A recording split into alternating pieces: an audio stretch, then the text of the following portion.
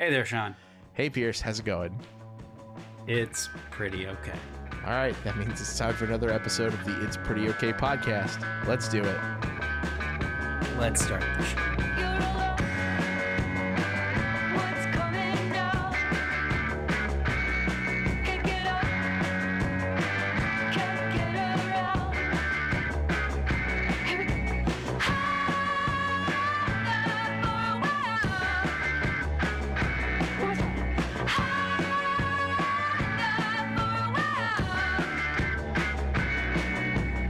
Okay.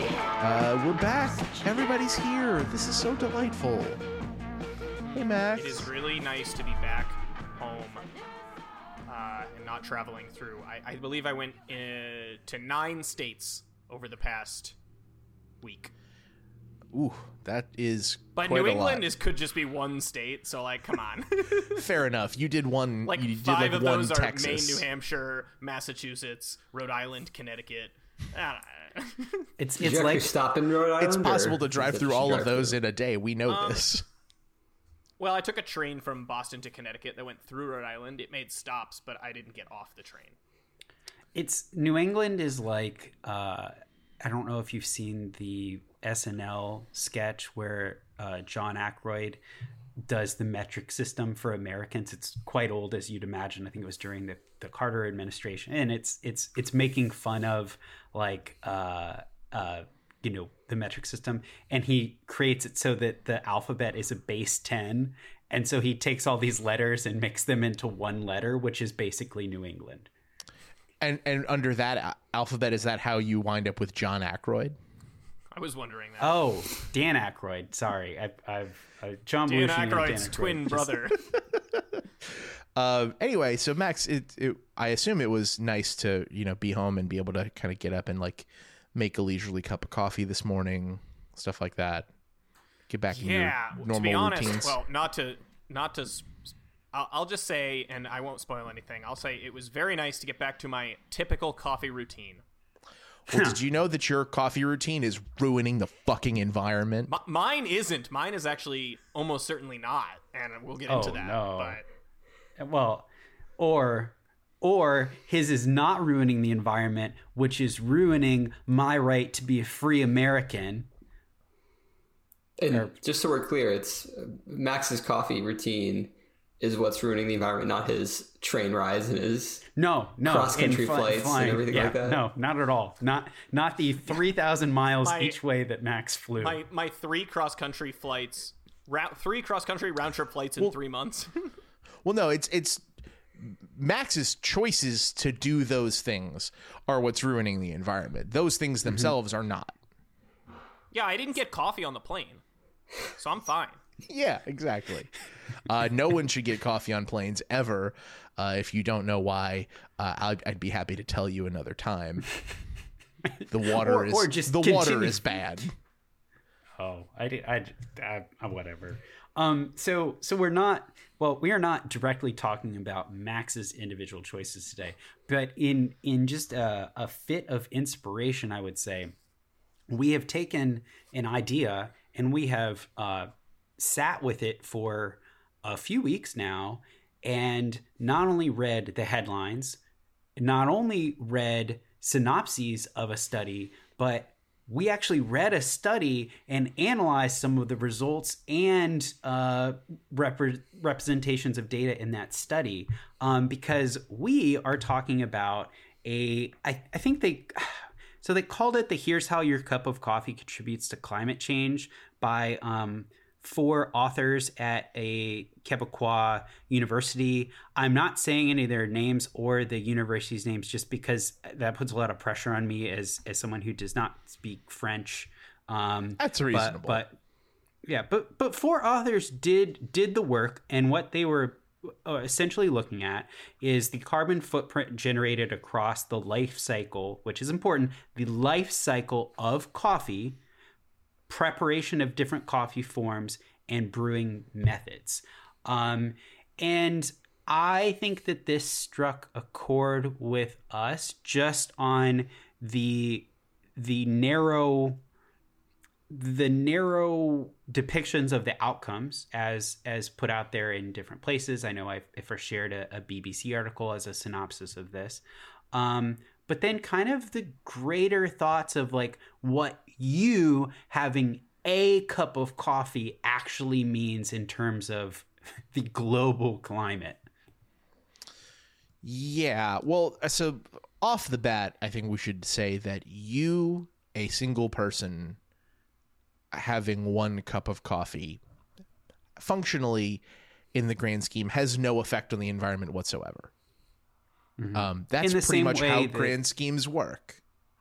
Yes, in the same way that you having one burger made from the meat of a cow is not the thing that tips the scale into a 2 degree Celsius jump in the temperature, the average temperatures. Right, which is why at least and I think at least one other person found this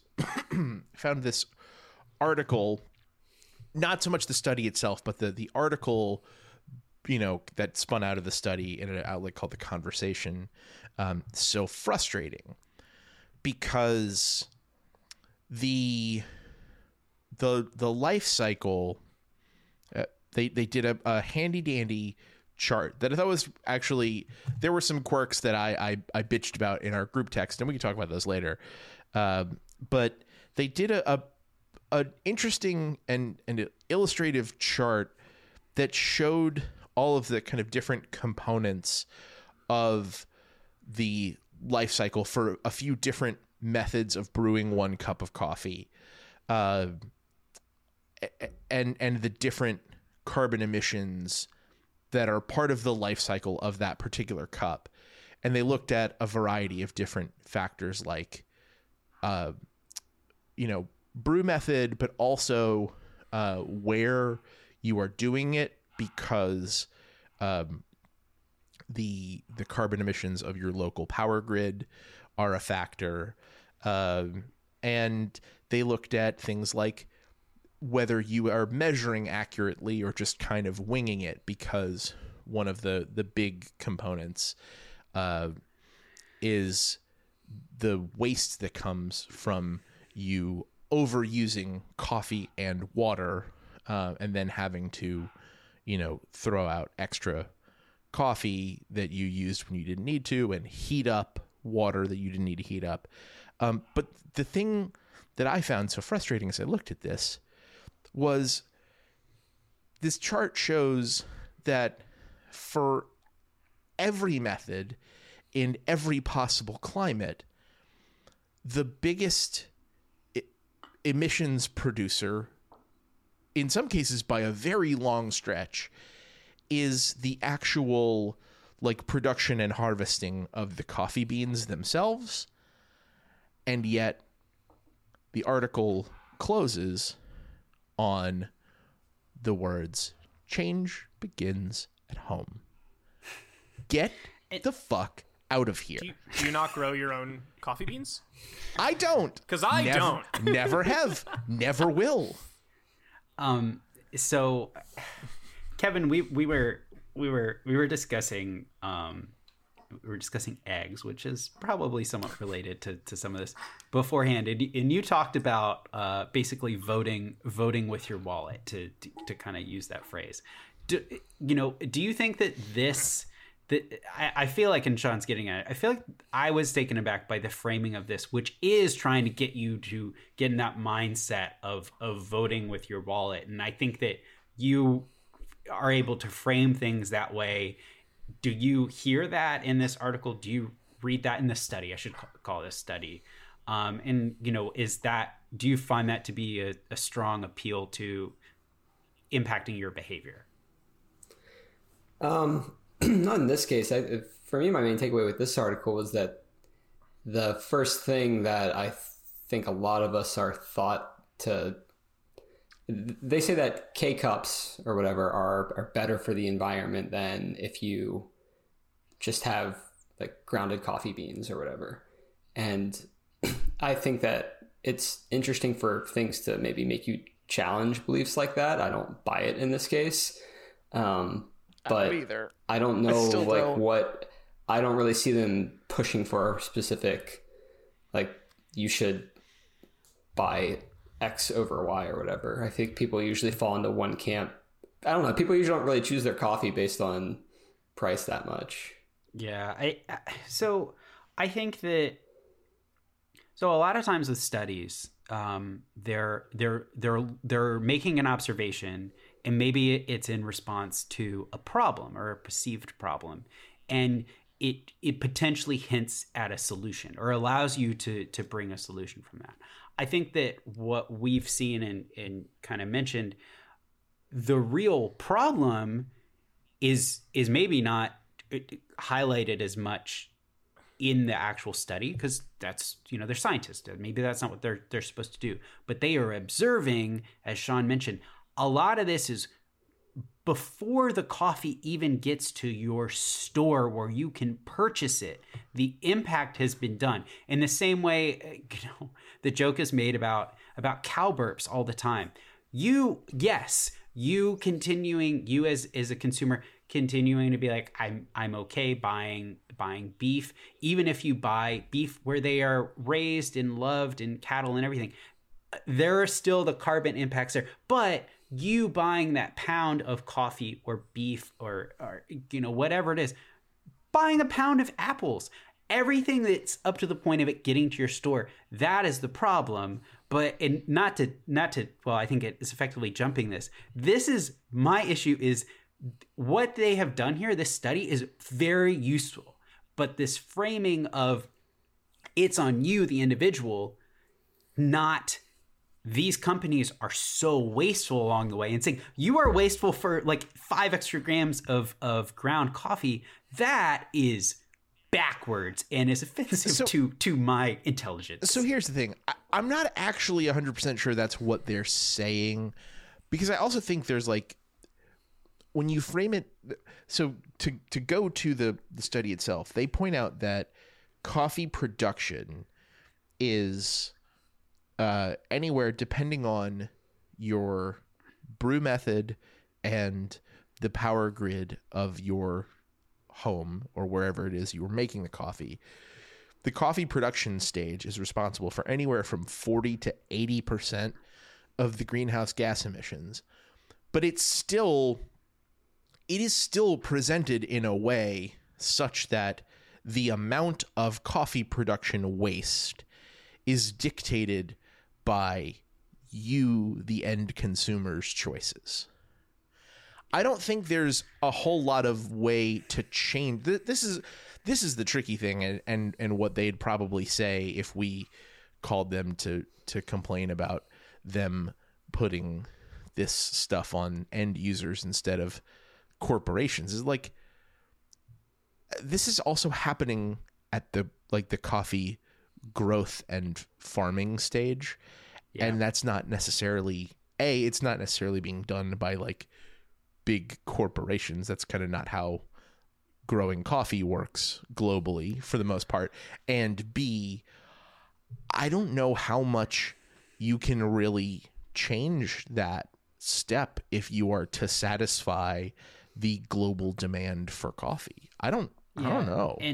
And the there are a lot of problems with the global coffee supply chain, and you do have people like Costa Coffee, which is owned by Coca-Cola now, and you have Starbucks, and they can buy huge amounts, and fair trade, Rainforest Alliance, I think Smithsonian or National Geographic has one about protecting birds. There are all these labels that are very confusing, and of course James Hoffman has a video going over what they mean. But like, there's so much abuse at like taking advantage of these farmers, and I think what happens when that is like, you have to get the product out as quickly as you can, and you have to have a lower and lower in price, and there are impacts on the production there. But I think what I have a problem with, and Max, you are someone who also is a tea drinker, and I think goes through cycles of not being as habitual in drinking coffee. Talking about a regular filter coffee versus instant coffee versus capsules versus they also did French press. There aren't really alternatives presented here. And I know you drink tea as well, and I'm sure there are issues in tea production. But if you identify this problem and say, hey, what you're doing has a huge climate impact, I kind of throw up my hands when it's like, well, what's the alternative? Just like you mentioned you recently did some train travel. That is an alternative to plane travel, but at least in the United States, it's not on par in a way. So I guess I get hung up with these, which is like, you need to make better choices, but you don't really give me a good alternative. Yeah, the only alternative the article gives is just to drink less coffee, which I found to be terribly unhelpful. I did think that the studies mentioned that, we need to try to improve the global production process for efficiencies, but yeah, they didn't really satisfy any sort of craving for an alternative. But so my alternative, and what I alluded to at the beginning, is that I don't really drink what we'd call coffee in America anymore. As of about at home, as of about a month ago, I only make espresso at home. And so I was thinking that espresso, and so I had to do some comparisons to see how the espresso compares to the other methods, because similarly to the K-Cup method, it uses basically the exact amount of coffee you need and water that you need, so there's less waste. But I do believe it uses more grams of coffee. It uses about the same grams of coffee amount as drip, if not even a little more, to make a double shot of espresso versus a cup of coffee. So I'm not sure that from the article's perspective, I'm convinced that it's better, because it's probably using more beans. Yeah. I did think that the takeaway, though, I thought it was interesting that I almost felt like the takeaway from this is that everyone kind of sees the end result, which is the K-Cups, and assumes those are so bad for the environment. And I think it is relevant to remember that, like, there's so many steps before that. And I could see, I kind of get it. Like, we used to make pots of coffee, and we'd make, 8, 10, 12 cups a day, and would regularly, throw some of that out. And that's pure waste. But that's not the waste of, that's not a waste of that method versus another one. That's just, you guys make too much coffee. No, but that's the thing. That is exactly K-Cup. That's exactly the waste of that method. As they frame it in the study, the biggest waste is that if you use more coffee and heat more, particularly if you use more coffee, but if you use more coffee and heat more water than you need to, you have done more of the most, you have used more of the most waste producing resource, which is the coffee bean itself. So they would argue that any time that you make additional coffee that doesn't get drunk and gets thrown out later, like, that is the biggest travesty of all. Right, but they don't account for a situation where you do use all of it. No, but they do, because even then, I mean, I don't know about you, but when I make a pot of coffee, I drink more coffee that day than when I'm in a place that has K-Cups. So I think this is where I think that there could be a better way to frame this and be like, hey, you as a consumer make better choices. And there is this downstream impact of, like, it's better for the environment too. But when you need 15 grams of coffee, but you use 20, or you only drink 4 cups and you made 6, what that is, speak to me not about how the climate impact of that 4 versus 6 cups. How much money am I saving? Because that, as a consumer, I think that has a lot of power. And what I would compare to, speaking of power, heating up water does take a good amount of energy. It also takes a good amount of energy if your Xbox is running high all the time, and is maybe doing so when you're running a lot of power in your house. And Microsoft announced this month that they're going to have a carbon aware feature for Xbox, such as that times when the power grid, if you're connected to the internet and they can assess this, they are going to use that time when the power grid is not so blitzed to make OS updates, do some of your scheduled downloads, scheduled maintenance for your consoles. Now, the way that this is framed is it's a green announcement and everything else. And there have been the typical actors who are against this saying like, woe is the world, they're doing this. But if you frame that as, hey, want to lower your power bill? We're helping you do that. Oh, also there's this knock-on effect. I feel like in both of these cases, that is maybe a better framing for consumers. It's just like I live in a state where they finally lifted the moratorium on the gas tax here, and gas prices went up, and people respond to that. But when you say I'm saving you money, like that has a lot of power, and that is where as a consumer I know what I'm doing has an impact because I see it. Yeah. I can see it.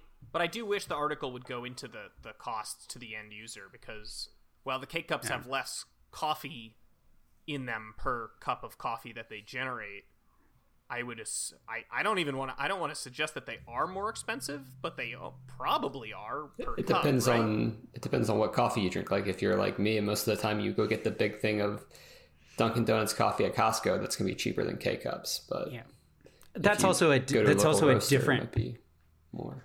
That's also a different kind of study, whereas this is very much a scientific study looking at the impacts on climate change. Which again, the study is really cool, and I think that how they have it graphically represented is it helps you understand all those steps and everything else. And I think it's really well done. It's just the economics of it are a little more convincing to me as a consumer versus like the individual choice, because something that I do think irritated us, and I've a Twitter message that we can get to later, is this is just a reminder of the focus on personal responsibility in a world where you really don't have that much power, especially as a consumer. I'm so glad you said that, because at the same time, like right after I finished reading this article and the study today, I also happened upon a very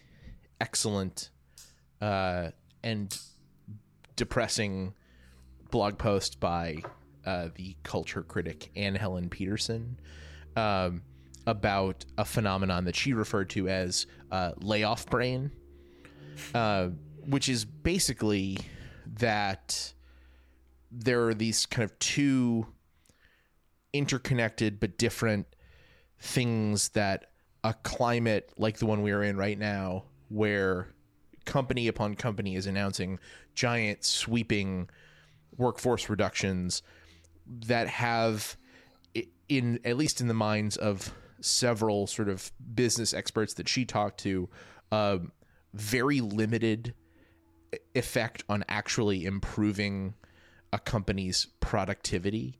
And it's sort of the two competing streams. She called them worker layoff brain, which is where we have been bullied over the last 15 years in particular. Like there's some clear through lines to the aftermath of the 2008 financial crisis, to always be operating with a certain ambient level of dread that the bottom is going to fall out from under you, and that you must constantly be wary and grinding to make sure either that you are like layoff proofing yourself, or that you are always preparing to be laid off and to have a second plan after that. But also there is like corporate, or as she called it, consultant layoff brain, which is that, you know, that layoffs are not that big a deal, and so they are the first step that these companies are going to. And like I think that is the same thing, that like all one of the I hate to be the it's capitalism guy again. I clearly don't hate to be that guy if I keep doing it all the time, but like one of the things that it does as a system is it forces all of these responsibilities that in a quote unquote properly functioning society would at the very least be kind of equitably distributed between labor and management, capital, whatever you want to call it, you know, if not weighted more heavily onto capital. Yeah. It's shunted all of these like responsibilities for, you know, decisions and being prepared for bad times onto individual workers. And it's just like, it's no way to live. It's why people are getting burned out. It's why people are quitting their jobs, whether loudly or quietly. Yeah, I think just like with the coffee example, you can cherry pick anything that anyone does and tell them that that they don't need to do it, and whatever you're doing, you're kind of inadvertently damaging the climate, because I don't know, like if you're doing something, maybe you need to consume more calories and that makes you go buy more food or whatever. But like the cup of coffee, maybe that makes me a better worker in my day. And if let's say I make computer chips, maybe I make the computer chip more energy efficient in the process, which would like, you know, nullify anything else, anything bad I do. So it's just like, you can't really put any of these things in a window. It's like, if we want to drink coffee, it's kind of the cost of the world. And that's part of it. Because it's there's another side of this too, which is like the choice of your cup of coffee is such like a telling one, because at the same time that we're shunting all of these responsibilities and you know, and things onto the individual end consumers, we're telling them that the way to fix things is by, you know, changing these really small things. It's like, it's the people that say, you know, your Starbucks habit is the reason you can't afford a house. No, asshole. Avocado toast. No, asshole. The inflation of real estate prices is why I can't buy a house. It's not because I'm eating avocado toast. But not the Starbucks. So, no, Kevin, now it's eggs. What? Yeah. Just your fancy egg toast. You'll never get a house. Toad in the hole causes millennials to miss their down payments, or you know, they can't make their mortgage. But you know, Kevin, what you said reminds me of for the first time ever. This is something I tell coaches that I have at work. As you move along in your career, you need to start recognizing the difference between responsibility and accountability, which I think of as like responsibilities. I have tasks that I do. They're kind of one-to-one tasks that I do. As you start to have a team and you're in charge of a team, I am accountable for what other people are doing, and that impacts their responsibilities. I need to be mindful of that, but I am accountable for the whole, which is, you know, being accountable becomes a responsibility of mine. But I all of a sudden have accountability. Ted Cruz, noted whatever, had a Twitter message earlier this week about the Xboxes, which is first gas stoves, then your coffee, now they're gunning for your Xbox. What he didn't realize is when he said that, one, this is silly because, as we just discussed, he is making these things that big corporations are doing into a one-on-one responsibility you have, and you are being attacked, and your choices are all of a sudden you know, hurt in some way, and it's hurting you, which the stoves aren't going away. You can still have whatever coffee you want, and your Xbox will still work exactly how you want it to. But what the thing is he is in a position of power to hold capital accountable for some other practices. If he wanted to say, hey, Microsoft, you can't do that, he is in Congress and he has the ability to try to hold them accountable. He could have a hearing and make it come. But the point is it's not about your responsibility, because you aren't accountable for those corporate level changes. Well, but the shitty flip side of that coin is that, in theory, Ted Cruz is accountable to the people of Texas, who have chosen on multiple occasions to re-elect him to the United States Senate. So, like, yeah, does he? Does he have a responsibility to do those things? I don't know. I'm not sure he does. I mean, if he is representing his constituency, he should be holding Microsoft to account, because apparently, even though I will note, does his constituency want him to hold Microsoft to account? Well, I mean, to this cart and the horse. They probably do now. No, the better question, yeah, that's what I was going to say. The better question is, what do they want him to hold Microsoft to account for? What do they want him to hold Google to account for? But that, to be fair, the Washington Post, which doesn't agree with Senator Ted Cruz a lot, they are doing this too by they just this week started a climate coach column, which I shared with you all in some capacity, on how to use your dishwasher, because you rinsing the food before you put it in the dishwasher can have a huge climate impact. It doesn't.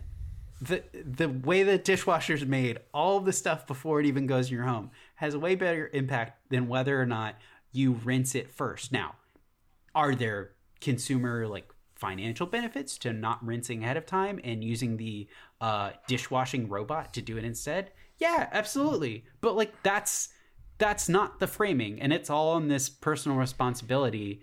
And I don't know, I don't like being treated like an idiot and made to think that I am the one who can solve this. Kevin might be able to. Noted liberal trash rag, the Washington Post, does noted liberal thing of preaching the gospel of personal responsibility. I mean, they still have a paper format, right? Yeah, that they drive cars around and deliver all the papers to. Hey, man, don't fuck with that just yet. I don't. My layoff brain is going pretty crazy right now. Oh, I prefer it. It's just you can't say that it's better for the environment, but it is still better for us humans now. Well, Max, in some ways you live at a really curious intersection of all of this because of what you work in and what you have worked in. Also, where you live is, we think of Oregon as being very liberal, but also there is the fact that Idaho gets bigger and bigger every day, or Idaho brain. And I mean, how do you feel like you're not on the East Coast like us?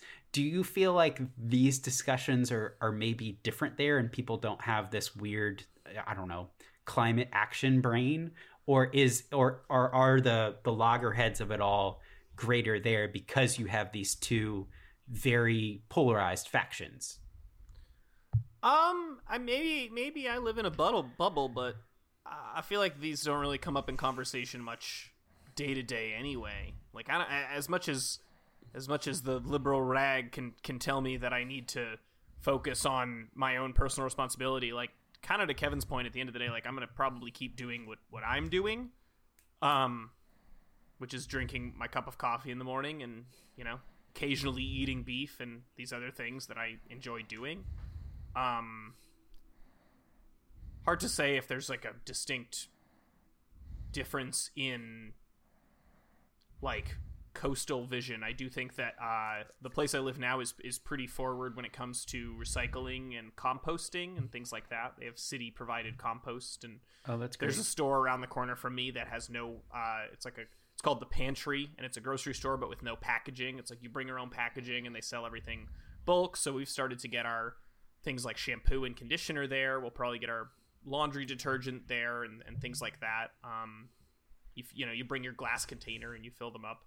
I don't know if those, I can't say that I've done the studies themselves. So it's one of those things where it probably makes you feel a lot better about yourself than the actual impact over going to Costco and buying a bottle of Tide. But it's also, personally economical. Their prices are better than pretty much any alternative. So yeah, I don't know. I think those things catch on in different areas anyway. I think the pushback in general is always interesting, right? It's why not? When there's an alternative provided, it's why not discover that alternative? And so again, I mentioned that I eat beef. I do consciously think about eating less beef because of the climate impact. But at the end of the day, if I'm at a restaurant and I'm craving a burger, I'm probably still gonna get the burger. I don't know. I think individuals don't worry about it as much as newspapers is kind of my point. Well, and I think stuff like that, it's for the consumers in general to just know that if it was just advertised as like we should all be eating beef every meal, then it would be bad. But, that's not really the message we get. And so maybe there will be some people who do eat beef every single meal, but for the most part, people will probably just eat a diet that's not that disastrous for the world. I mean, I think just kind of as always, you can be thoughtful, but you can also be critical, and don't be stressed out about how you prepare your coffee. That's not the problem. And I think that's what this does. Is it's we talk about doom scrolling and like the doom and gloom of the news. You having coffee in a certain way is not what's causing these problems. And I know it's not going to be, but like, breathe, take a step back, and I mean, think about it. I think the study does a good job of making that clear. It's just by the time it gets to you, which is just kind of like the study, it's all the stuff before it gets to you where it's gotten corrupted. You reading it it's not your fault. Relax and think about it over a cup of coffee. Just maybe like measure your beans. Yeah, get a scale. That's fine. Yeah. What about the climate impact of my cross-country flight that I didn't show up for? Well, they'll still book Presumably future they'll book future seats flights based on how many tickets they sold for the previous flight. So it still is just as bad. Yeah. Lucky for you, they overbooked the flight, so they paid. Someone got that seat. Yeah. That makes me feel so much better. Yeah. All right. On that note, let's move on to Pierce's Sorry. What are you apologizing for today? So, if you're going to have a dinner event, if you invite people over for dinner, which is something I enjoy doing, I recommend that you make things that you've made before so that you're in a comfortable setting. I made the mistake of mostly making something I'd made before recently, which was falafel. But I thought the pita bread we can get from the store is not good enough. The pita, I think it's just called pita, and made my own pita. It went well. The problem is not that it didn't go well, and I want to make it again. That was just a terrible format, and I feel bad, and I'm sorry to my guests because I could not give them my full attention because I was so worried about getting the pita right. Mm-hmm. And they enjoyed it, but I just was stuck with it could be better and focused all that time on it. So if you're having people over, you want them to be comfortable. One of the best ways to do that is you yourself should be comfortable. So I'm sorry for my first time out in the pita world being when I had guests over. Yeah, no notes. I totally agree. You also want to even if it's not something that you've never done before, you just in that context, you want something that you can have mostly done when people arrive, because it's no fun for you or for them if you spend the whole time in the kitchen making sure everything is prepped. Yeah. Yeah. Okay. Big idea from pop culture. HBO bringing the lumber. The Last of Us is really good so far. It's 2 episodes in, already reminded of the kind of big emotional gut punches that the game throws at you early on. And Game Theory, Bomani Jones' show, is back for season 2. The first episode was very good. It had a segment, kind of John Oliver style, looking at how the player empowerment nomenclature is a little misleading, and a more apt term for the last decade or so of the NBA would actually be the LeBron empowerment era. And I just learned today that if you are not an HBO subscriber, they actually are going to be airing the previous week's episode every Thursday night at 6:30 before Inside the NBA on TNT. Wow. Yeah, that's pretty cool. So, if you are not streaming on HBO Max but have regular TV for some reason in 2023, you can still watch Game Theory with Bomani Jones. And you can probably still get the story of The Last of Us, even if you don't have HBO, just by, playing The Last of Us, or I guess by like watching playthroughs on YouTube or whatever. So maybe that's what I should do. Ooh. No, if you're gonna watch a playthrough on YouTube, you should just watch the show. I'm still thinking about getting. We'll discuss this. So a game is fundamentally a game, Pierce. I want it to be everything. I want it to be. I don't know. A game is fundamentally a game. It's interesting because The Last of Us is one of the few video games that I consumed purely by watching my roommate play. I don't think I touched the controller once, and I watched the entire playthrough back when it came out. But if there was a TV show, you would pick the TV show. Well, we only had one TV, so... Can we play a different game? Yes, because a game is fundamentally a game, and now is fundamentally the time for our weekly trivia game. So I'll hand it over to the Quizmeister, Max Handler. Yeah, I've been out of pocket, as they say in the work lingo, for some reason, for a few weeks now. I've never understood that. Why? I don't. Anyway, it's because you can't say you're out of the office anymore because none of us go to one. So people say out of pocket, which is dumb. Yeah. Let's go ahead. Anyway, so we're Never back. heard that phrase. Oh, you're lucky. And we're gonna have a question today to be on topic about food and beverages. Specifically beverages this week. So we talked a lot about coffee, and I was thinking about asking, about coffee production specifically, and what countries produce the most coffee. But that question is pretty easy. I think we all know what countries produce the most coffee. Brazil produces the most coffee in the world by a lot. Correct. So instead, we're going to talk about a different beverage that we might enjoy at the end of the evening. My question to you is, along a similar vein, and my sources, as I like to say where the source of the information comes from. This one, I couldn't find anything to refute it, so this seems like all sources point to this. The question's pretty straightforward. What country produces the most wine? Sean? I didn't really have an answer, but I am going to say that... I'm going to say that it is the U.S. All right. Kevin?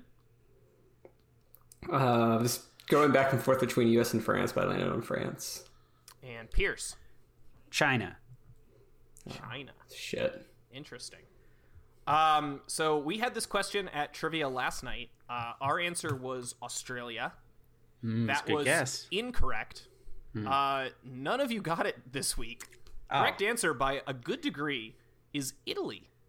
Italy produces just seemed too small. the most wine. My family is going to fucking disown me. But they can make wine throughout the whole country. So I believe Spain is number 2 and France is number 3. I want to say the U.S. is 4 and Australia was 5. I literally have a half case of Italian wine procured from a family trip to Italy in my kitchen right now. So, unfortunately, no one got it this week. I was going to give multiple choice, but I mean, we all would have guessed from the same 5.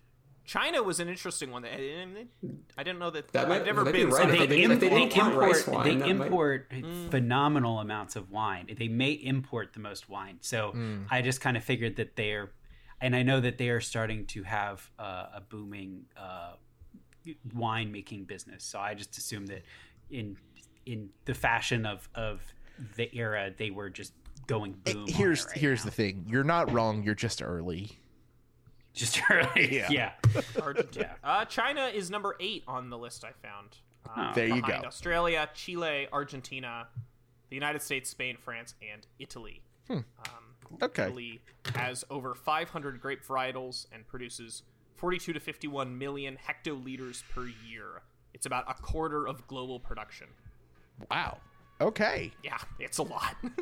Forza Italia. All right, that's the end of the show.